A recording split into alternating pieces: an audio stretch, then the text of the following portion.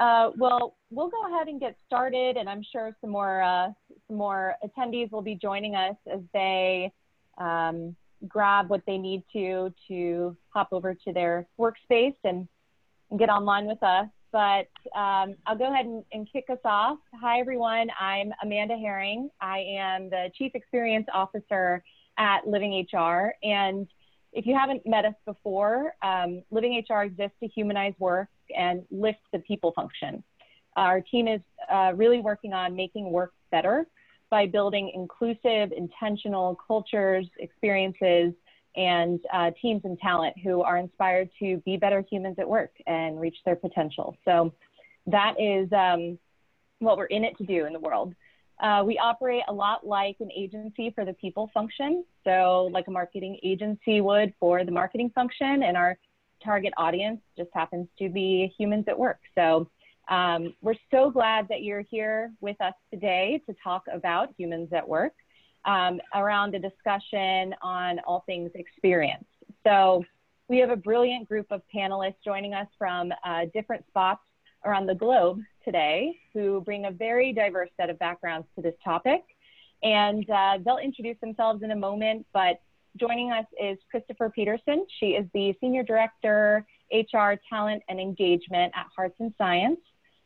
We have Brandon Kao. He is the Core Director of Product at Bitly. And Perry Timms, who is the Founder and Chief Energy Officer at People and Transformational HR Limited. So today we're going to be talking about the experience of humans at work and what a nuanced term experience is. There are so many layers and elements that make up one's experience, especially in the now, but always too. And to me, experience is made up of moments, big and small. Experience is what shapes our view of and connection to what we're all doing here, especially if the here is the workplace. And so, you know, at livingHR, the work that we do daily with clients is help them understand experience, that they can use words and actions to impact experience, but it's not actually words and actions. It's the feelings and the things that result from those other things. And there's just so much that goes into experience, and there are just so many outputs of experience as well. So that's what we'll be talking about today, just a few things to cover when it comes to experience, and really what that means to the now and what we're in together and what we could possibly potentially forecast for the future. So a couple reminders before I turn it over to our panelists. Please use the chat for thoughtful questions, ideas, acknowledgement. Show our panelists some love. It's weird and hard to just speak into the void. So please chat with them and ask questions and engage as we go. You can also submit questions in the Q&A section at the bottom of your Zoom screen. We'll circle back to those at the end. Please don't use chat to degrade or disrupt the conversation. We have a zero trolls policy, so you'll be kicked out of here. And on that note, this is a casual come as you are kind of format. So grab your lunch, do what you need to, let the dog out. Join us and be here and be as present as you can be, but please live your life too. And then we also will be joined by our friends at Drawing Booth, who will be creating some real-time artwork with illustrations of our conversation today. And we'll be sharing that out after this event along with the recording. So be on the lookout for that. And then lastly, if you have any issues or questions as it pertains to tech or being able to access anything, please just email info@livinghr.com, and my colleague Alexandra will be right there to help you out. So I'd like to turn it over to each of our panelists now to introduce themselves, and when they do, just to add where they're broadcasting from, and then we'll jump into it. Perry, you want to go first? I'll happily go first. So hello, everybody. I'm Perry. I'm from the Midlands in England. Pleased to be here. Part of me wanted just to stay on mute so we could have a normal Zoom conversation and do that whole "you're on mute, you're on mute" thing. I mean, I think it's par for the times we're in. I'm Christopher Peterson. I am in Atlanta, enjoying the not so sunny Hurricane Sally aftermath right now. And hi everyone, I'm Brandon, and I am currently in mountainous Denver. So really glad to be here with everyone and looking forward to the art and the conversation. Awesome. Thank you, guys. All right, so to kick things off, we have a brief poll, which my colleagues are going to drop in the chat feature right now. So if you will refer to your screen, you'll see our first question in the poll, which is, which of the below employee experience touch points do you feel will need to adapt most for the future of work? So we have each of those touch points in the employee experience, attraction, the very beginning part of that experience with an organization, the hiring process, actually getting onboarded and becoming part of the team, receiving and delivering performance feedback, and growing within an organization and development in our new way of working. And then lastly, transitioning or leaving an organization. And then the second question is, do you feel your organization has leveraged technology to improve your employee experience? Kind of a yes or no. I'm sure you have caveats, so you can add those to the chat.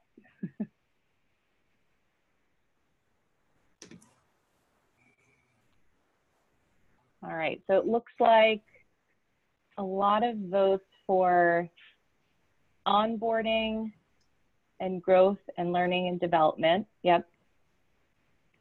That might be a very direct correlation to remote, which has made inviting people into our usual cultures a little bit more difficult, challenging, and then just delivering that experience for an opportunity for growth and learning and development with fewer in-person touch points.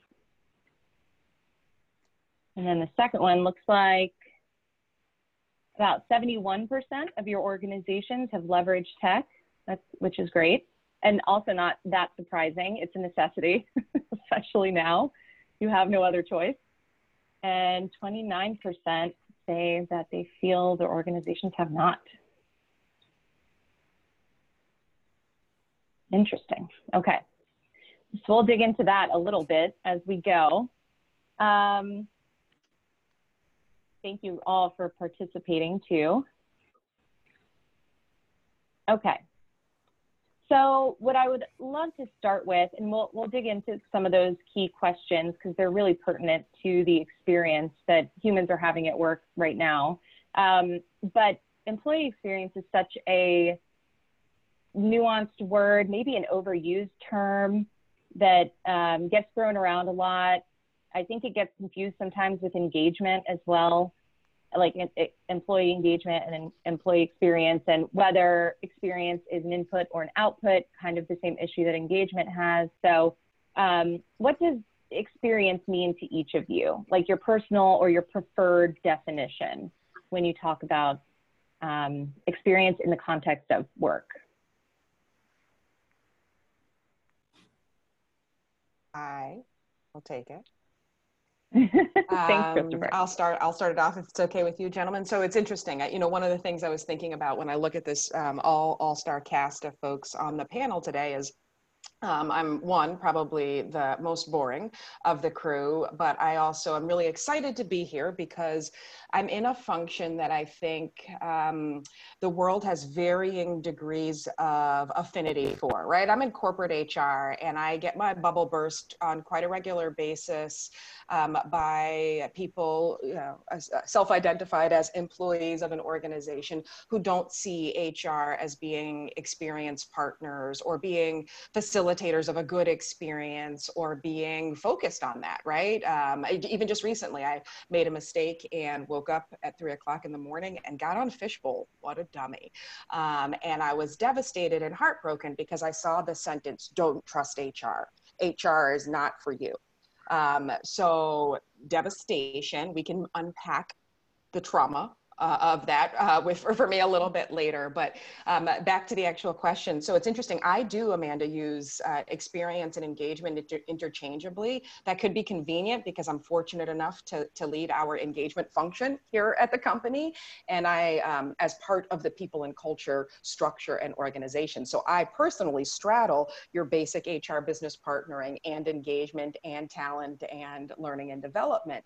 And then we also bully our way into touching tech enablement, or how people work, trying to find a way for people to work easier, better, quicker, and then real estate or workspace, right? So in that sense, I allow myself to see them interchangeably, and it's really every way that a person who works for an organization experiences being there, right? So the relationships they have with peers, the relationship they have with their manager, and I promised myself I would not drop any F-bombs in this conversation, so I won't, but how hard or easy it is to work at a place. Like at the end of the day, I feel like that's at the root of every conversation someone has with their friend and loved one about their work experience. It's based on that spectrum, how easy or hard it is to work in a place. And look, a lot of the work that I do on the diversity, equity, and inclusion front also speaks to how much I feel like I belong, right? So that is that's how I frame it, and frame the work that we do at my organization. That's awesome. And I will say that it's very unfortunate that whenever you probably wasn't the first time you experienced some, negative comments around HR, and that's really challenging and frustrating. I think some people are a little harder to see the value and get past sort of their own perspective. I'm fortunate enough to work at Bitly that has a very strong and I think people positive HR culture and perspective. They've been really great handling things in the pandemic. So I feel really lucky just to kind of my own personal experience as an employee with HR today. Employee experience for me is a little bit different, but very similar. It's different in the sense that experience is a loaded word for me, because as a product manager, product director, as a product person, I'm constantly thinking about user experience, customer experience, and a digital product experience. But there are a lot of similarities, a lot of similar mindsets. But I also think about internal team experiences, like how can the team, how can we create an experience that maximizes input, collaboration, and problem solving? And the go-to in the product and design space typically is you get everyone in a room in front of a whiteboard and you do all these things to facilitate that. We can't do that anymore. So for me, when I think about employee experience, it's how as a product leader do I work with my teams in a highly productive and collaborative way to try to get a lot of those similar types of outcomes. And I think a lot about what is both the group employee experience within my teams, as well as the individual employee experience. And that's very important for me, at least, because especially now, it's easier for voices to get marginalized in the collaboration and problem solving space when you have lots of different propensities to the digital medium. So that's kind of a lot of different things covered right there, but that to me sort of sums up my thoughts about experience. I don't know if we're going round table, and Amanda, I know I'm not moderating. Again, I hope somebody warned you about me, but there are two things, Brandon, that you said that I wonder, and it's kind of like a choose your own adventure, which one? Really fascinating. So the first thing that you said that really fascinated me was about the concept of users, right? And user experience. And whether it's cliche tried or not, I've always tried to model the behavior from my team that every employee here is like a client right? Not in a, oh, clients are annoying sort of way, but in a, I serve you, sure, but sometimes you don't know what you need. It's my job to help you know what you need. So I'm curious, like, I'd love to hear your perspective, if you choose this adventure, on the client versus the user concept when we're talking about experience. And then the other option for you is, you were talking about how it's so much easier in this digital, all digital world these days for people, for voices to get marginalized.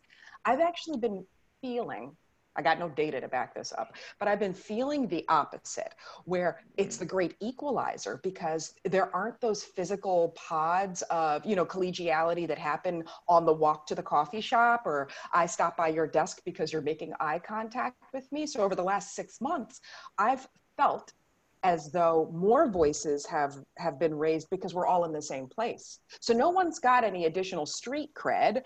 There's no, while this, I know that this is not a benefit in a lot of ways, there's no, there's way less like me possibilities, because I don't see you and you have on the same shoes and we start talking and then I offer you a promotion. I know there's a little more that goes into that, right? So CYO, Brandon, CYO. Awesome.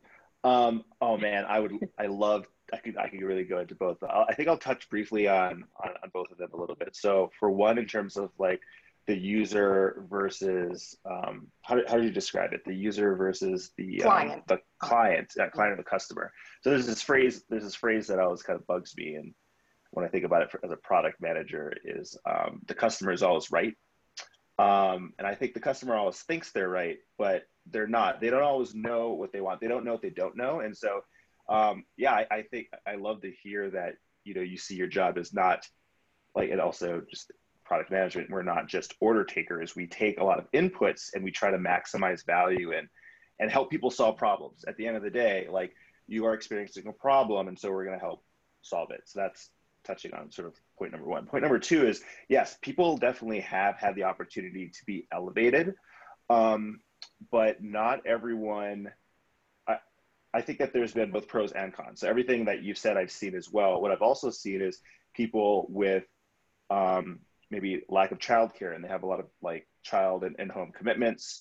And so like, if we're talking about like a collaborative culture, and you had a company before where you're in the room, like brainstorming and all that previously, it's a lot harder to block off consecutive blocks and chunks of time to simulate that in an actual digital environment. And so you have to be more flexible about, like, and this is, you know, hyper-focused on the type of work that I do, but very like mindful of different people's work experiences and at-home realities. Like, you have to look at them even more as the whole person in order to ensure that they're not marginalized because they can't, you know, commit to the same digital commitment on a regular cadence that others might be able to. I can dig it. You're totally right. Cool. So I've been typically British and polite and gone last, so I'm just conforming to the stereotype. So I recently saw a post where the words employee experience were included in a 9-box grid that was labeled BS bingo, right? And it was almost like saying, this is BS, this is not a real term. And I shook my head, because it's like, there is always an employee experience.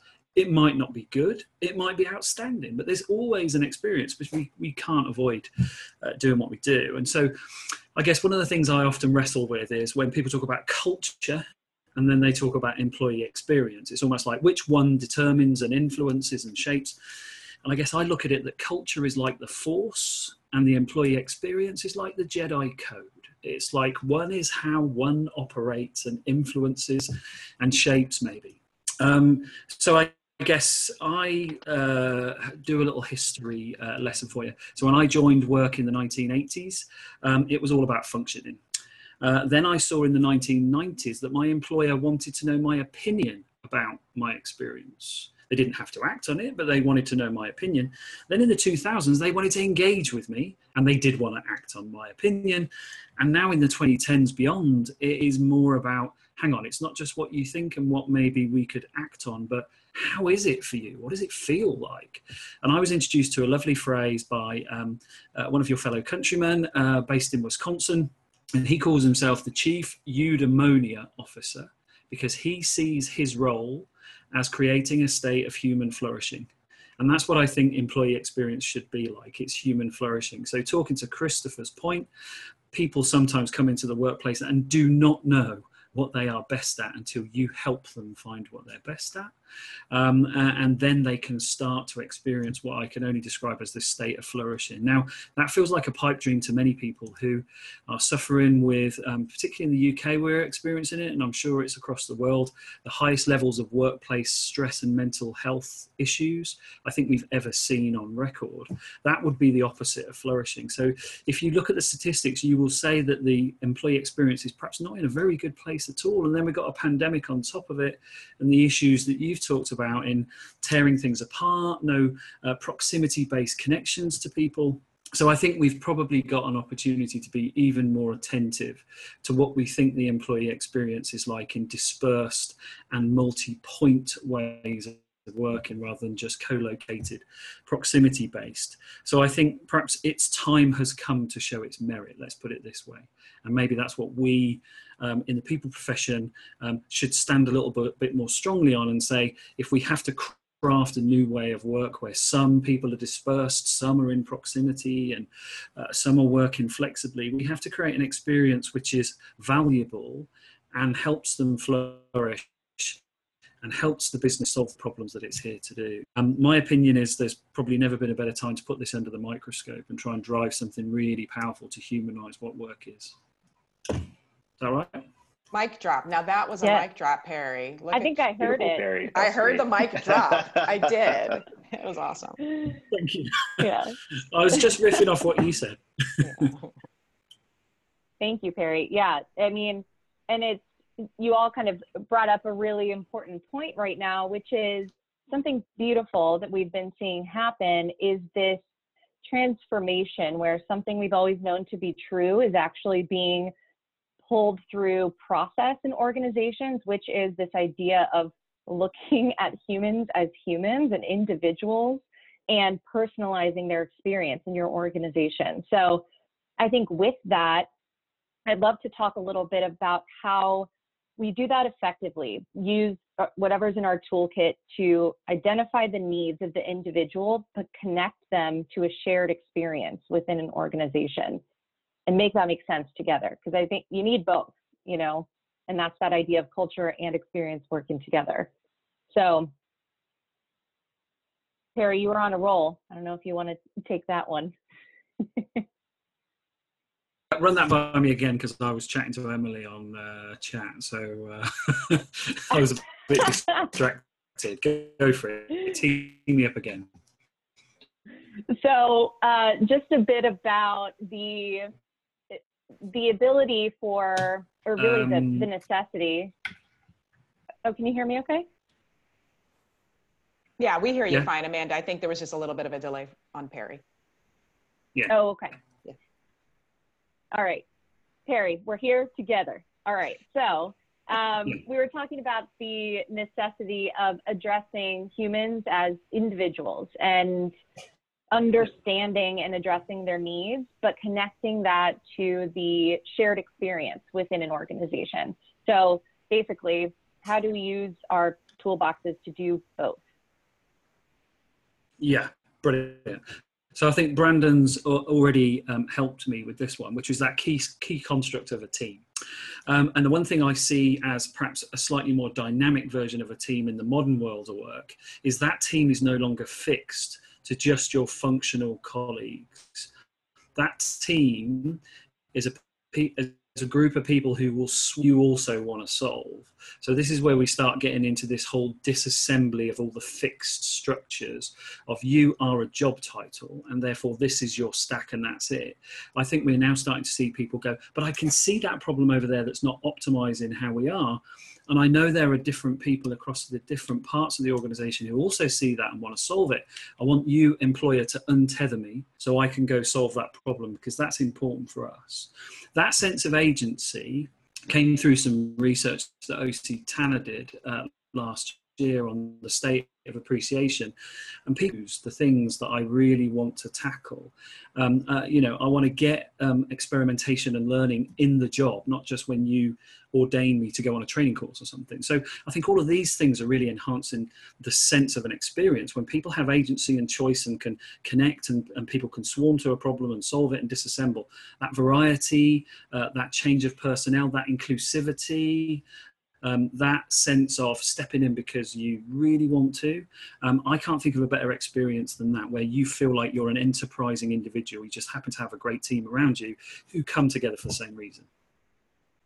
Yeah, we had there was a fun paradigm shift for us, and I'm going to get really tactical for a second, but mid-March or prior to mid-March, one of the company I work for is younger, part of a more established network and function and you name it, but our company itself is younger. And so our challenge in the people and culture function has really always been about how do we build this or create this identity that everybody who works here wants to be a part of, right? One Hearts is what I call it, you know, what's the name on the jersey, right? And cut to mid-March, hey, pandemic, there was a shift for us out of necessity and just like just the organic actuality of what was going on. But I planted a flag in this. I was really proud of how our small but mighty team planted a flag in the notion of, no, I didn't scrap the one company concept, but it was like shift from that to the individual right now. Stop. Right? We now have 800 locations. You know, I always talk about when I'm on my soapbox with my team, the concentric circles of experience, right? So there's the company, the accountant department you're on, your location, your manager and nuclear team relationship, and then you at the center, right? So it's like scrap all the rest of those layers and let's just go straight to the center. And it's really, it's based on the premise that, and anecdotally, I'll share where I had this epiphany is I kept sitting in all these meetings with really smart HR and operations people who were coming up with ways to solve all employees' problems, problems with technology, access to technology now that they're working from home. You know, I don't have a second monitor. I'm only on my laptop. I don't have good enough Wi-Fi. I don't have this. It's hard for me to manage my schedule with my children at home or other caregiver responsibilities. And I had one of my very popular Christopher outbursts, where in the middle of all of this, I was like, why are you guys trying to figure out what their problems are? Why don't you ask them? Ask them, stop problem solving, ask them what they need. And it really was born from what had happened the day before when I had a manager say, hey, I've got 2 team members who have young kids. How should I? And I was like, well, did you ask them what they need? Like maybe X employee needs your help crafting a flexible schedule, and Y employee just needs no client-facing meetings on X day. But that notion, you know, I think part of the employee experience and engagement and culture constructs are that they're at scale, and we very quickly had to bring it back to not scalable because it's, you know, the individual, in the sense that it's not these mass decisions and solutions should not be the forefront of what we're talking about. Of course, everything winds up laddering up to that, but that was, you know, just very tactically that shift in the paradigm from. And on the engagement events, like employee events and programming front, we went from location events that made sense or that were tied to a particular theme to like every week something different. I mentioned, you know, choose your own adventure. It's like vinyasa yoga one day, a cooking class one day at different times of the day, because I wanted our team members to feel like consumers who had control of their own fun and no longer had to adapt to company fun. So that was a whole lot of, you know, we struggled a lot along the way, but I remember that breakthrough. And the reason that breakthrough is so memorable is because it was so basic. It was like a 101 kind of breakthrough, but in big company conversations, we don't always get to have those. So, and it's hard to have that mindset shift. Yeah. Mm-hmm. Go ahead, always, Brandon. I was just thinking, it's always great, enlightening, and empowering when those simple and sometimes obvious, although not obvious at the time, but those simple and elegant solutions are the most impactful. you know, what Christopher and Perry said really resonated with me and my own experience as an employee at Bitly and at other companies, and thinking about organizations and thinking a lot about how they scale and grow. When they grow and they get really large, it's that disconnect can increase. But something that Perry said around agency, like employee agency to go and be empowered to do certain things. And like Christopher is saying, empowerment, like empower people to like suggest solutions to problems, or even just be very upfront about those problems so that you can deal with them head on, instead of this top-down mindset where you can solve everyone's problems. People want they want the agency, they want the empowerment to experiment, to learn, to grow. And yeah, so like I totally agree with what Perry and Christopher are saying, just in my own employee experience and what I felt like has been going pretty well in my career so far. Awesome. Thanks, Brandon. Reaching for the unmute button. But yeah, I mean, it's so not obvious until it's so obvious for some of these things.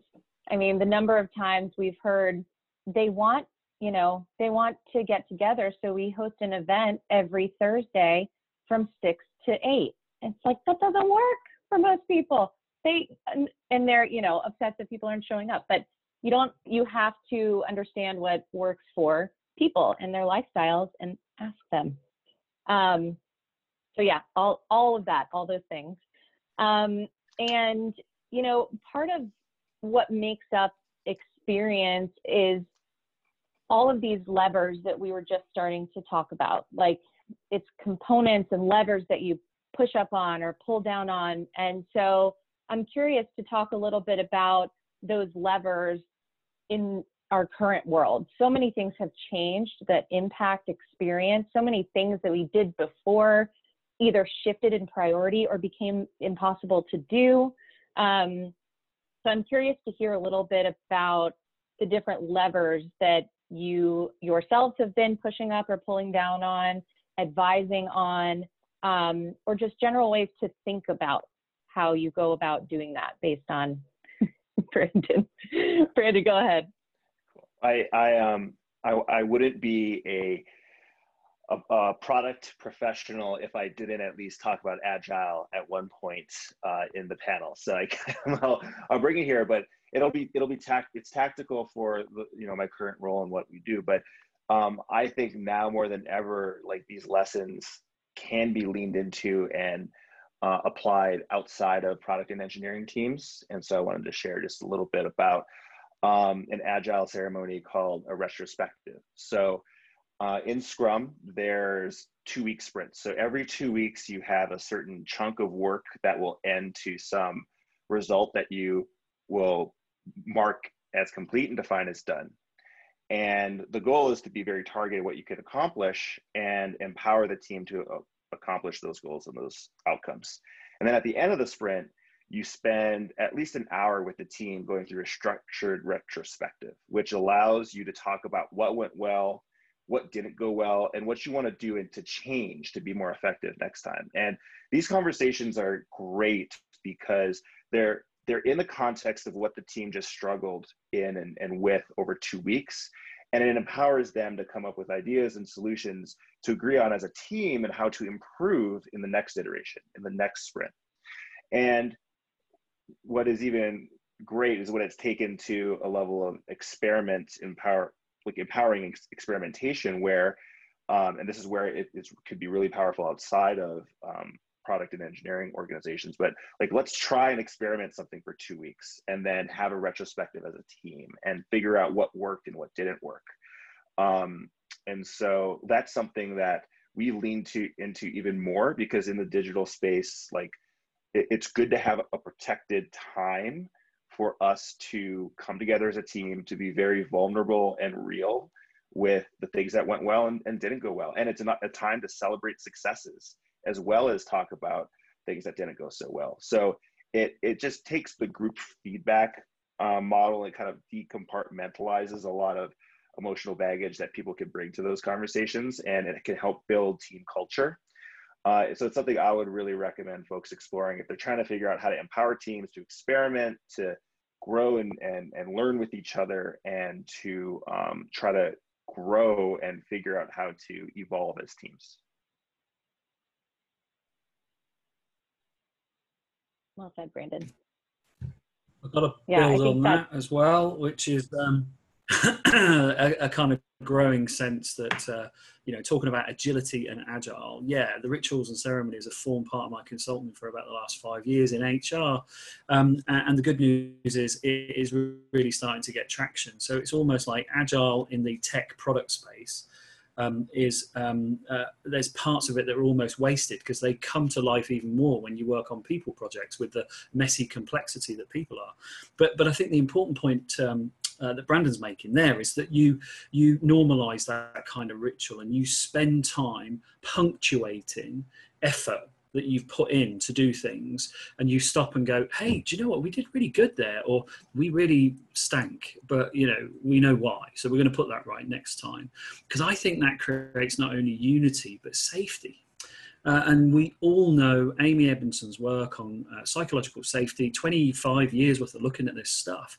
Now, safety in the middle of a pandemic has a whole different reason, but you still need to create that psychologically safe space where you can say, I played with this, it didn't quite work, but I learned something. I didn't do any damage, but you know, we've got something to take forward. And I think what people really love about employee experience, if you ask them, is stimulation. They like to be stimulated by their work. They don't want to transact their way through the day. So I think what Brandon's talking about is this kind of ritualistic way of looking, analysing, but without that getting in the way. It's a normative state to be in. And I think you get a lot more punctuated viewpoints in your calendar where you go, I'm accomplishing something here. I'm stimulated by what I do. I think that's a big component for an employee experience to be quite high on people's agendas. I'm going to troll us. I know you said trolls get kicked out, but you didn't say panelists who troll get kicked out. So I'm going to troll us for a second. So that was my fault. Go ahead. Yeah. So as I'm listening to this, I'm sitting here thinking, man, this is the coolest hour I'm going to spend all day, all week. I feel this, you know, diverse alignment like we talked about, right? But I think spiritually, cosmically, right, we're on the same page, and I reckon most of our audience, our friends out attending, feel the same way or open to these concepts. That's why they're here. But I challenge what we're talking about, all this cosmic greatness and agility even. And Brandon, I'm an undercover like project management nerd. I love it. I love a retro myself, right? But when we talk about scale, right? And when we talk about the risk that, you know, I think more companies don't try that agile approach, the try retro, try different, because it is scary, right? And a lot of organizations have a risk tolerance that is very low for, well, what happens if? And this actually, you know, backtracks on the comment I made earlier about just ask your employees. Some of the resistance I've gotten to that notion is, what if they ask for something that I can't give? Whether financially we can't give it, or whether it's unfair to give it to this space and not this space, right? So I'm just, Perry, I mean, I think I'll start with you, because you probably talk to organizations of various sizes and risk tolerances, right? How do we fit this hippy dippy cosmic construct into real life for corporate structures? Yeah, it is such a good point, and it's far from troll, and it is just really nice prod in the ribs, I'd call this. But yeah, I do have to sense check myself sometimes, because not everybody's enlightened enough to know this is the way to go, right? So you've got skeptics, you've got also people who would want to sabotage this because it destroys their power base, right? So I totally get that. Where I've seen it work is in the sort of build it small, let it grow, prove its point, don't worry about the language and all those kinds of things. So I'd say stealth tactics will help you kind of grow this, and it just becomes a normative state of sprint-based working, or whatever you want to call it. What in order to get this going at scale, start with a small cell of people who can keep it underground, keep it under wraps, give it some airtime, get some evidence and prove the point.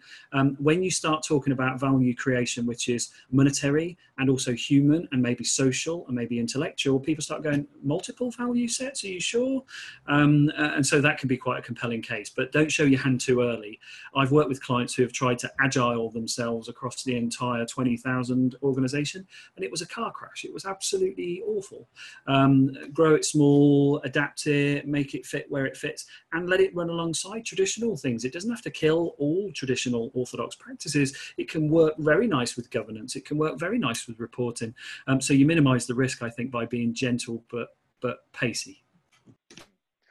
And also make sure that you're not just rolling out an agile framework to be agile. What is important is you have to embrace the actual methodology, the principles of agile, which is experimentation, and it's very people positive.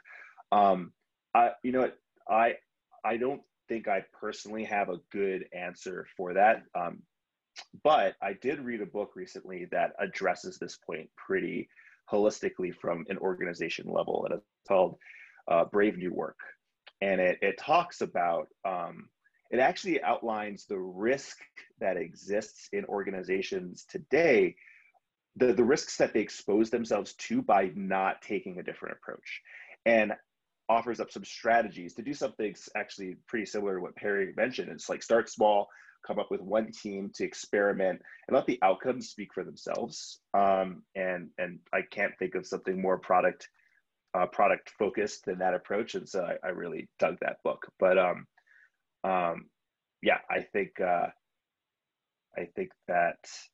that's a great book. And all of this talk about vulnerability, there's a lot of fear too. Like vulnerability is a required part to putting yourself out there as an organization and as an individual and as a leader.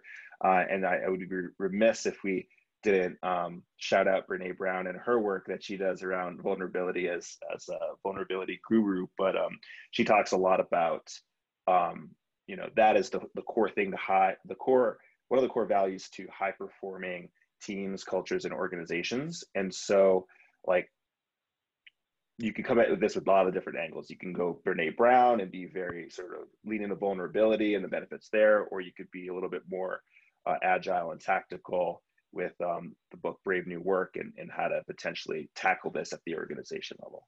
Yeah, so Perry, what you made me think of is I have a good friend here at work who said to me once, I was pushing on come on, I want to do this, in case you guys can't tell. From my personality, I'm a bit, I'm a bit Christopher forward in my approach, right? And they said to me, "Oh, look, I can't get behind a large sweeping, large scale overhaul, but Christopher, you can do anything if you call it a pilot." Right. And so I loved those words. Right. And I will not give him credit for saying that because he is also my nemesis, my friendly nemesis. But no, it was so enlightening. I loved it because organizations have a tolerance for pilots. It gives the air of control still. Right. And it also speaks to, look, Brandon, the science of a pilot is I'm going to report out. There are metrics. There's a defined team. I will going into it to define discovery, have defined stakeholders. Everybody feels like they have their hand on it and that they could stop it at any point. Right. So I love what you said about grassroots, Perry. And then also this concept of just do a pilot. Right. Is sometimes a way to frame it in orgs with less risk tolerance. Right. Good point. Cool. Yeah.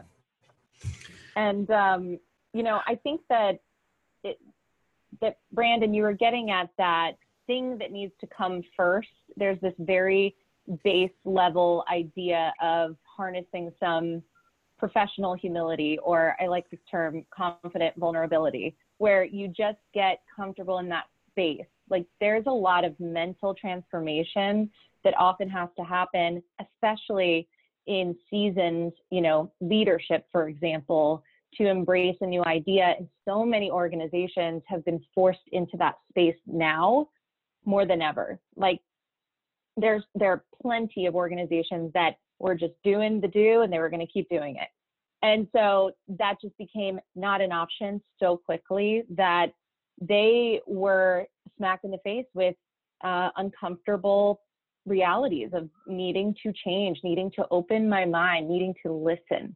And so I think that's a key too in approaching a conversation about how we change experience and how we impact it more effectively is this very basic, are our brains ready? Are we ready? Like one of the most dangerous things you can do is step into it and just be like half in it, especially if you're a leader, you know, at an organization. So that's a big piece of it too. So I'm interested to know if you all have any stories of, you know, imparting that change lately, or some tactics you've been using, or specific feedback you've been giving to either your clients or your organization or in your process to make that change more palatable, especially if they're not quite there.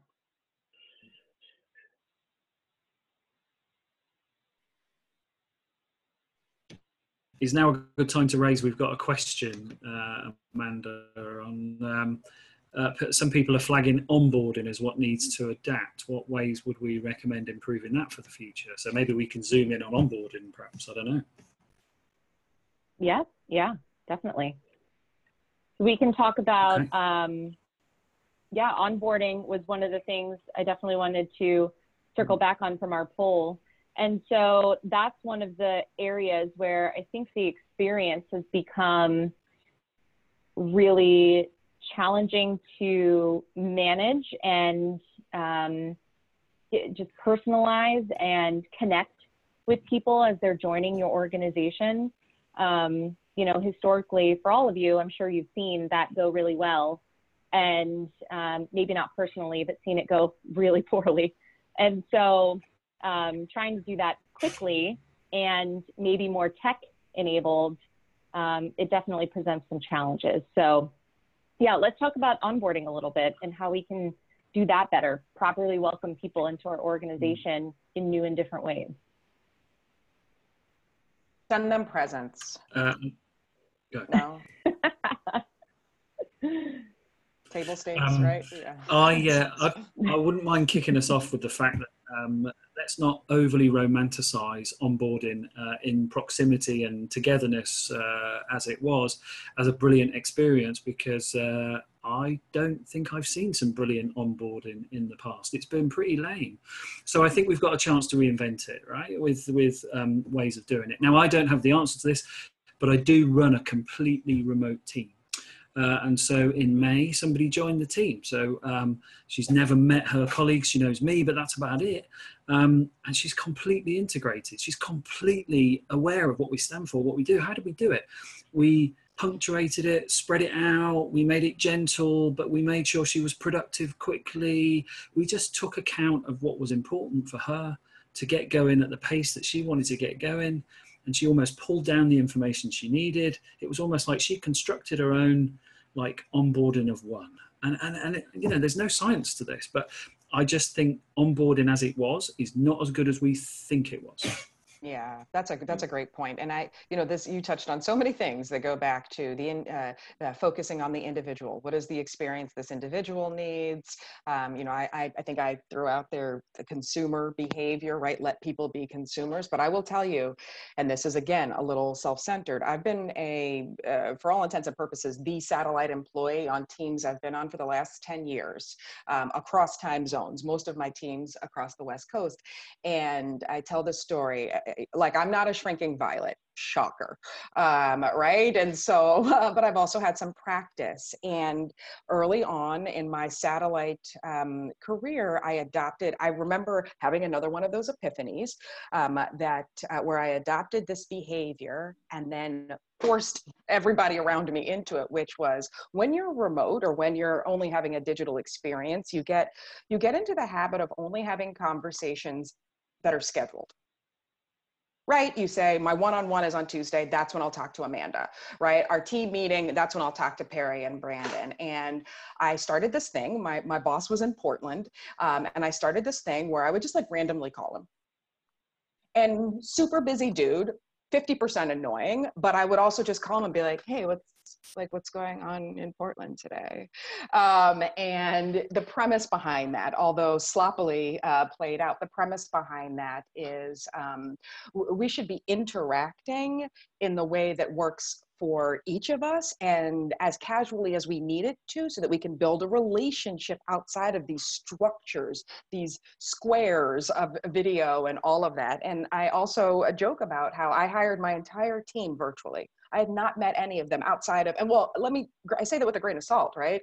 I've met them on video. Let's reframe the concept of meeting a person. It isn't necessarily just in person. But the first time I met them physically, I found out that I'd hired giants. I'm 5'4", and they're these tall Amazonian, beautiful humans. It looked like Danny DeVito and Arnold Schwarzenegger when we were walking around the office, like an outtake from Twins. But that was the experience. No awkwardness, no, it was the same thread of conversation, the same amicability, joking. But all I could say is, wait, you're tall?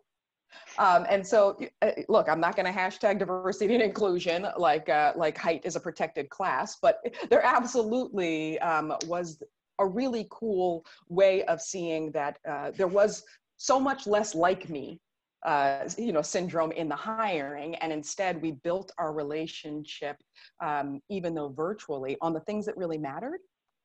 And all of that subjective crap, like, how you look, how you walk, how you dress, came later. By that time, they already knew I was a cartoon, and we got to focus on it. So I know I went a bit off on onboarding, but onboarding to me is the problem where I see it go wrong is we even though the purpose of onboarding is to get a team member or your team productive as quickly as possible, let's be real, it's a business process, right? That's the outcome that we need.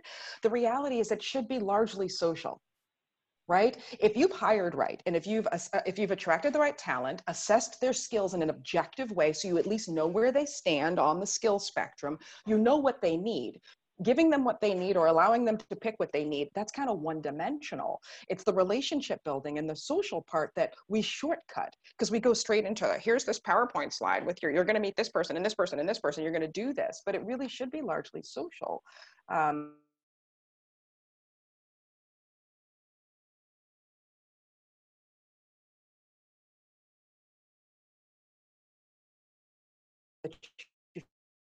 Figure out how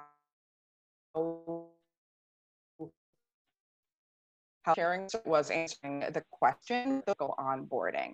I'll use my team as an example. We had first thing in the morning check-ins, 15 minutes. How's life? Oh my God, what kind of coffee are you drinking? Do you like creamer in your coffee? Largely social. At the end of the day, it was largely social, but more about, okay, what was great about today? Because we want to do more of that tomorrow. What sucked? Right?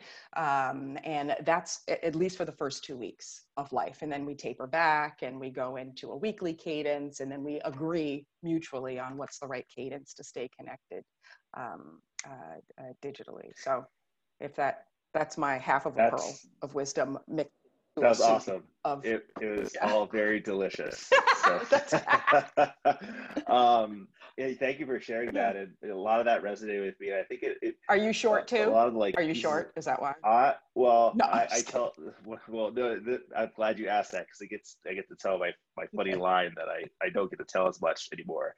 But how tall I am, I'm 5'11" and a half, but with a 6-foot personality. So I say that too. I say that. Oh my gosh, I tell people that all the time. I got a physical the other month, and they're like, measured my height, but like 5'11" and a half, and I just smiled. I didn't say the joke, but I was about to. But all that was really awesome, really delicious, and resonated with me on what I found good onboarding to be. And it's not actually the tactics and the specifics of your work function. It's very people focused, people positive. And I was thinking about my experience onboarding with Bitly and how it was really great for a couple of reasons. One is you talked about free stuff in onboarding, but you also mentioned part of experience and culture. It's not, what's on your jersey. It's not so much about you, but it's about this company and this team that you're stepping into. So one of the things you get at Bitly is you get a Bitly shirt, and that shirt does get pretty quickly injected into your common dress. Like when we have meetings, even like all hands meetings, probably at least 20-30% of the folks are wearing their Bitly shirts during these weekly all hand meetings. But the onboarding process at Bitly is, it's like you are required, and it is expected that you're not doing actual direct job function stuff the first 3 days. You are meeting different departments. You're putting lots of different social engagements with the company to learn about the company and learning about the people and learning about the culture. So one of the cool things, like even if you're not a salesperson, you're given this, like in this session, you learn about, Bitly as a company and our product and all that stuff. And you have to come up with a pitch, and it doesn't have to be great, but it's like, hey, if someone asks you, what Bitly is, like, what's your elevator pitch and all that, and you talk to the sales team about it, and they share theirs, and it's a great, it's not just out devoid of Bitly stuff, but it's not like in the context of what your actual job's going to be. You get a greater perspective of the company, and then that grounds you and gives you perspective for the your actual job. So you're very comfortable with the organization, the way it's set up, the culture. You know how to navigate it. If you're having I talked to Alex in finance, and I think that he is. I should probably just talk to him. I had a conversation with him in onboarding, and I can get an answer real quick, no problem. So it's all the stuff that you were talking through resonated with me, and as I reflected on the process that Bitly goes through for onboarding. And your website says handmade in New York City, San Francisco, Denver, and all over the world. I love that. Handmade. Yes. I love that. It's a piece of cake, but it's handmade. Mm-hmm. Indeed. What you've made me think is how important it is for people when you're onboarding to start to do some work gently, so that they feel like they're adding value, not just drawing down information. So the culture safari is brilliant. You absolutely have to do that. But some little completed activities in amongst that are so important for them to think, I did something this week. I hit a KPI even. And so I love the fact that you almost give them like a mission to come up with some stuff like the little elevator pitch and all that kind of thing. People want to make a contribution pretty quick, right? They're excited about the new role. They're sort of trepidatious about all the relationships they need to build, but they know they've got to do them, but they just want to do stuff. Yeah, the smart companies do what you were describing, Brandon, to have new folks solve problems. Like I've had this vision of a company keeping a problem log. Like, what are all the things that plague us, right? And I'll use an example. Like, we went work from home here, and it all of a sudden became really hard to figure out how to get equipment to new hires at scale, right? We were hiring a bunch right at the beginning of the pandemic, and we had never really had to ship. People physically came in. And I was thinking to myself, of course, after all of a string of F-bombs, right, over the course of a month, right, with this being a very clunky process, what if we kept a problem log, and that's what you dole out, right, in the style you just described, Brandon, to new people? What a business value, because new people are coming in unfettered, and they're coming in remembering what they saw at their last company that was not hard. That's instant value, right, and bragging rights, right, because they solved the world's problems. So that's right. I love that. That's awesome. Yeah, I even did that on my return from maternity leave. My CEO said, "Don't do anything. Just look at this. Look at us. Look at us with your fresh, baby, sleep-deprived, hazy eyes, and let us know what we're doing." And still, even that perspective, to your point, it was different than being in it day to day. And I think there's a lot to be said for viewing onboarding as less of a thing, like a date or an event. It's so much more than that. It should start way before the day you start. It should continue on in your days after that start date, and really include all that stuff that you guys were touching on. Like, take away the weirdness. That the weirdness gets in the way when you first start, when you don't know what the cultural norms are and how to interact with people. And do we send emails here? Or is it all, Zoom or Slack? Like, what's the deal? So I couldn't agree more.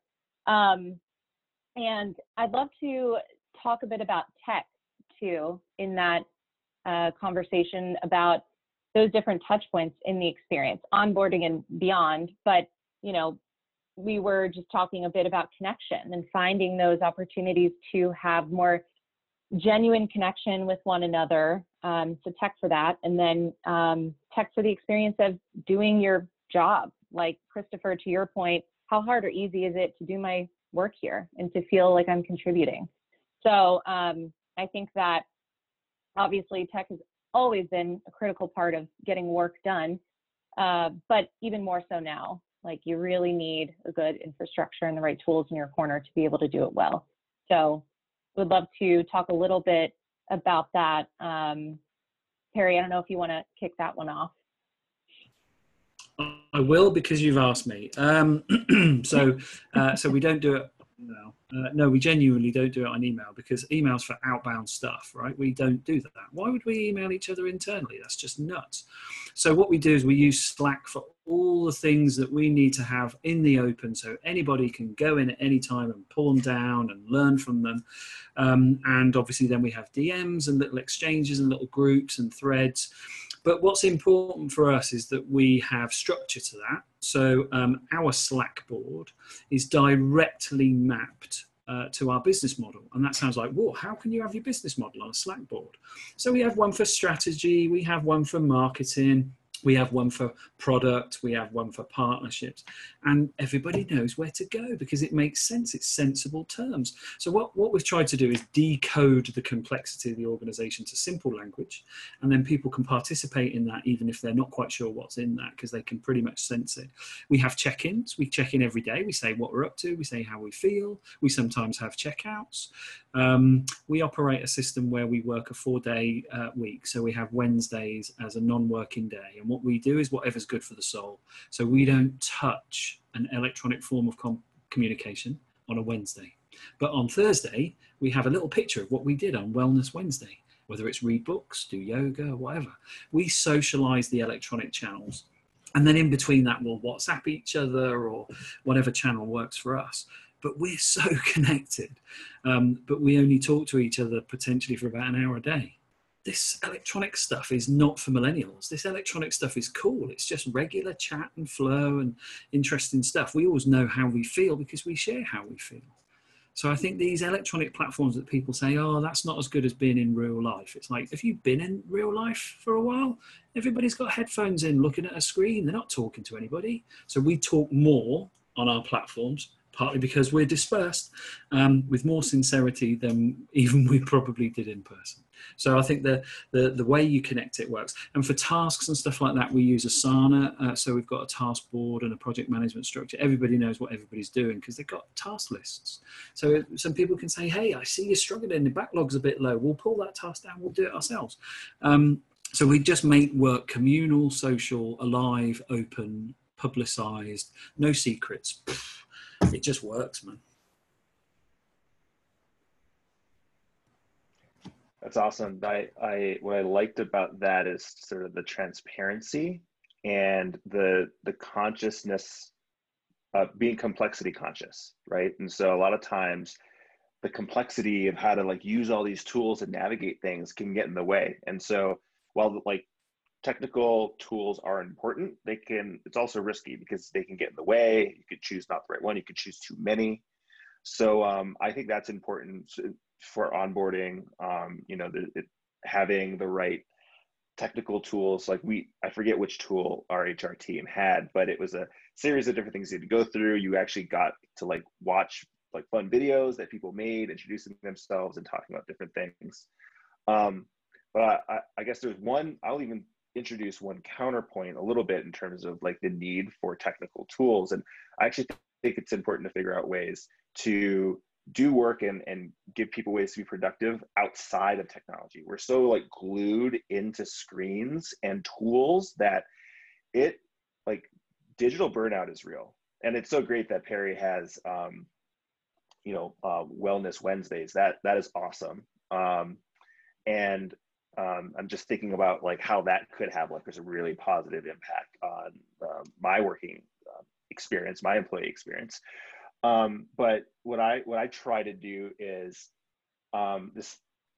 this idea of asynchronous collaboration outside of the digital space. So I encourage, when we're doing like, and this is stuff that we would do in person anyway, but we sketch out solutions. Even if you're not a good drawer, like anyone can draw circles and boxes and lines on a piece of paper. And so this asynchronous collaboration, be like, hey, we're gonna have a meeting at this point, but whenever is like good for you, like draw, like create some options for these ideas we're kicking around, and then we come together, we put them in a tool called Miro, and then we get to see everyone's ideas, they get to talk through their sketches, and then we vote on things, we have a discussion. So yeah, the right tools are definitely important. They can be a little much at times, and I try to find a way to like break the team away from technology and empower them to do things that aren't in front of a screen. And, you know, Amanda, not to be a bit of a DEI one-trick pony, but, and I think this is lessening over the years, right? But when we think about generational hiring and the need to keep a broad range of generational players in the workplace, and international player, you know, varying, you name it, in all the dimensions of diversity. If we're going to be a company that leverages technology, which I think the wild majority of companies are now, we also have to assume the responsibility for acclimating folks to whatever technology, right? Like I joke about, even me, I tend to be pretty tech-enabled, tech-savvy, but at work I use a PC. At home I use a Mac. If I went to a company where I had to use a Mac for work, it would take me a minute, because I know all the shortcuts to the stuff. You know, I do different stuff. And I know that's not the same as the tools we're talking about. So, but I do think about that, right? I take for granted quite a bit that people know what I know about the tools that I use. And so I just encourage all companies to remember that, and to also channel one of the principles of adult learning, right? Of andragogy, which is adults need context to understand why what they're learning is important, and to understand what they're learning. So when you think about the range of adults, both figurative and literal, me on the figurative side, do be thinking about making clear what the value proposition is for using any tool, right? What it'll give them, how it'll make their life easier, not just sort of the arrogant, well, we use this tool, so. And that, neither of you said that, to be very clear. It's just something that I always think about, because half the time I sound like a know-it-all. And so I am self-aware, if nothing else, but I think about, well, shit, maybe not everybody uses the tool like I do, or has experience using it based on their past experience or exposure, so. One to grow on. That was my PSA. Yep. I think it's a great point. And, you know, we've been experiencing that with one of our clients in particular right now, who is international, and they have production line employees. So connecting everyone for just like cultural reasons alone, let alone really important updates on like safety and things like that, it's a challenge to find the right tech out there and make sure we're reaching everyone we need to. But, and I think to your point on DEI and inclusion, there is this really amazing thing that remote and tech has done to, like you touched on a lot of bias and the ability to avoid some of that, because it's just not there as much as it is in when you're in person. Those biases, implicit biases, just come out. But there are those moments where, you know, people, I think it's called like the Zoom spotlight effect, where they're less likely to speak up because they feel like you can see more of that. They feel more exposed. So it's nuanced, and there's no one size fits all, which is a big part of what I've taken away from this conversation. It's just that importance of looking to humans as humans and making sure you're asking what's important to them and then going from there. But I wanted to make sure we get to a few of the questions that we had in our next couple minutes before we wrap things up. So the first question is, with a lot of organizations planning to extend working remotely indefinitely, what are some considerations that leaders should make around remote onboarding as they continue to bring in, oh, we already answered that. So I think we answered that pretty well. They left the last line was the punchline. So I think we answered that one. But then the next one is, love the idea of using agile approach for the employee experience. Where would you recommend people start to learn more about agile mindset? That is a great question. Most people probably wouldn't jump into this initial recommendation right away, so I'm gonna go out on a limb, but I'll say start with the Agile Manifesto. It's really fast, and it's essentially, these are the bulleted points. And I think that's a good place to start, because when you get introduced to, there's so many different frameworks and possible things you could get into, and it's easy to lose sight of like what the ultimate goal of Agile is. And it's it's knowing that you don't know everything. There's a lot of unknowns, and you need to try stuff out in order to learn and get better and have an increased impact. And so the Agile Manifesto is a series of principles that you should look at initially and set that as your foundation and your grounding point. From there, there's tons of different resources out there. I think at the organizational level, like the book I mentioned before, Brave New Work, does a really good job at touching on Agile principles and how to approach organizational change. And I love the book also because it starts by talking about sort of the waterfall, not the waterfall method per se, which is it's the opposite side of Agile, not very important, but it talks about how organizations evolved and developed over time. That's how the book starts off. It's like, oh, we used to think of, mass production and the factory line work, and we had to like segment the organization into a hierarchy in this org chart, and that represents everyone's boxes that they fit in. And we treated organizational structure like like a manufacturing process, when it's not that. Like manufacturing it's not people positive.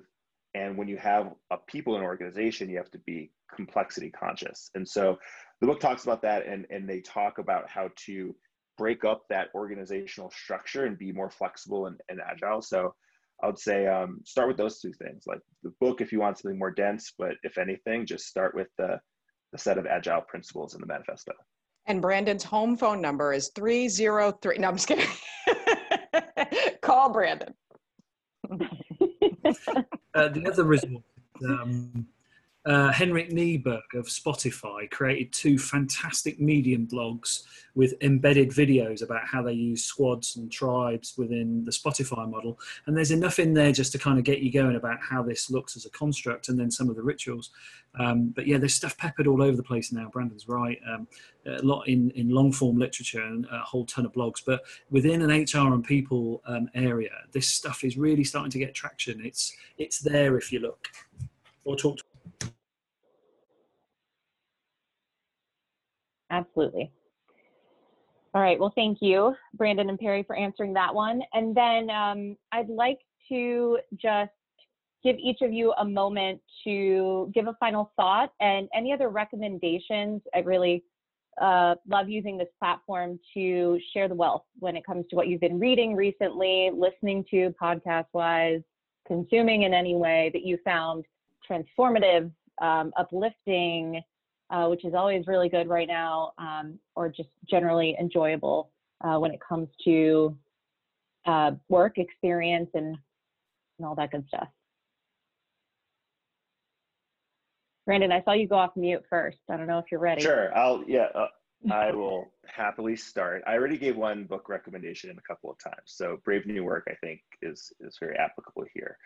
But I also mentioned Brené Brown, and I think I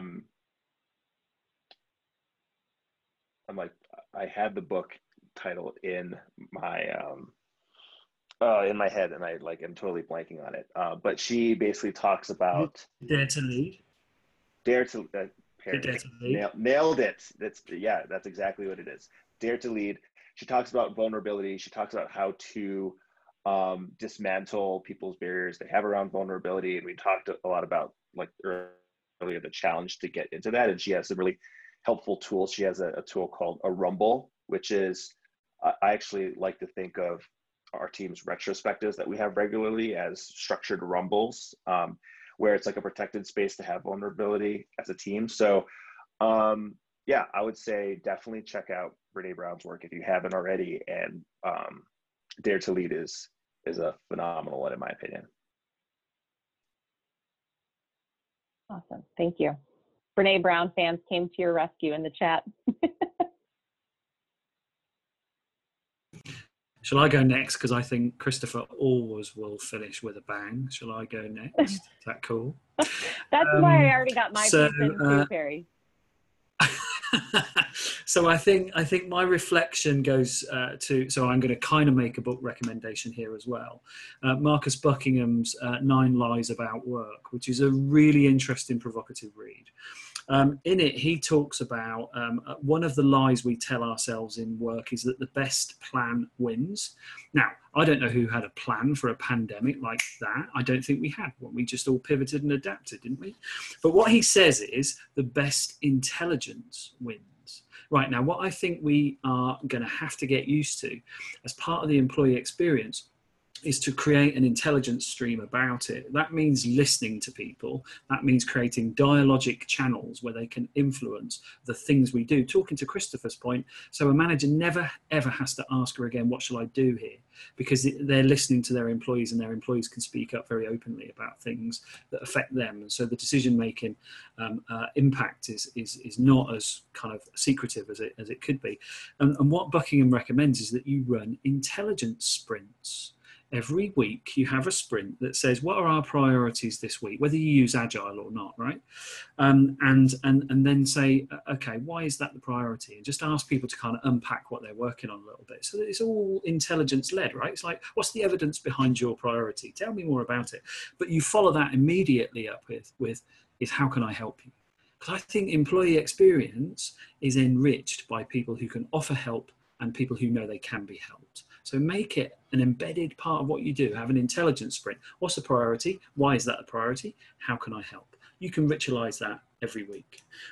My other book recommendation is about self-managed organizations in Sweden, and it's called Moose Heads on the Table. And it's by Lisa Gill and Karen Tenelius. You'll remember Moose Heads on the Table, won't you? It is honestly the best book I've read in, since I read Reinventing Organizations by Fred Laloux. So it is an awesome book about self-management. Moose Heads on the Table. There you go.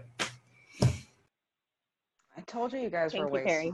Yeah, I told you guys were way smarter. I have lots of workbooks, but I find myself just consuming fiction, right? So I've just been reading a lot of Khaled Hosseini and like whatever I like, Isabel Allende, the stuff I like. So thank you for all of these book recommendations, because I probably do need to raise my game.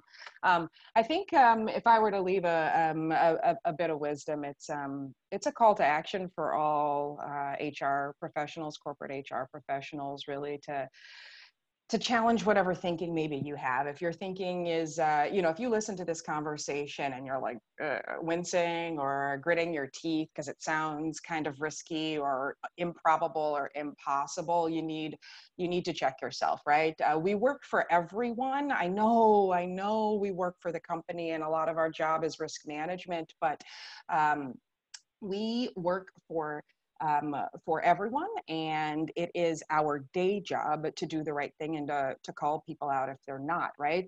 People come first. They absolutely do. And I know that is hard sometimes to embody when you're trying to manage risk, because that is part of our job. But I will be damned if I see more LinkedIn posts about don't trust HR, don't go to HR, don't this, right?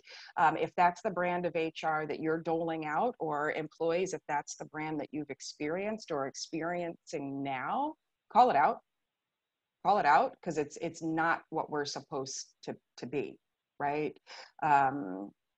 So I think that is, that's all I got. That's the only wisdom I have to leave in this conversation. Do better, HR. So good. So true. What Christopher said. And and Perry, you too, and Brandon, thank you all so much for joining us today. And, you know, when it comes to approaching experience, I hope that those who attended will leave just ready to take some walls down and consider being more open to this idea of professional humility and, you know, feeling like you can listen to people. Don't be afraid to ask. You don't have to answer everything, but do be prepared to address it in some way. Those are different, answers and addressing things. You know, be open, be humble, and be kind to one another.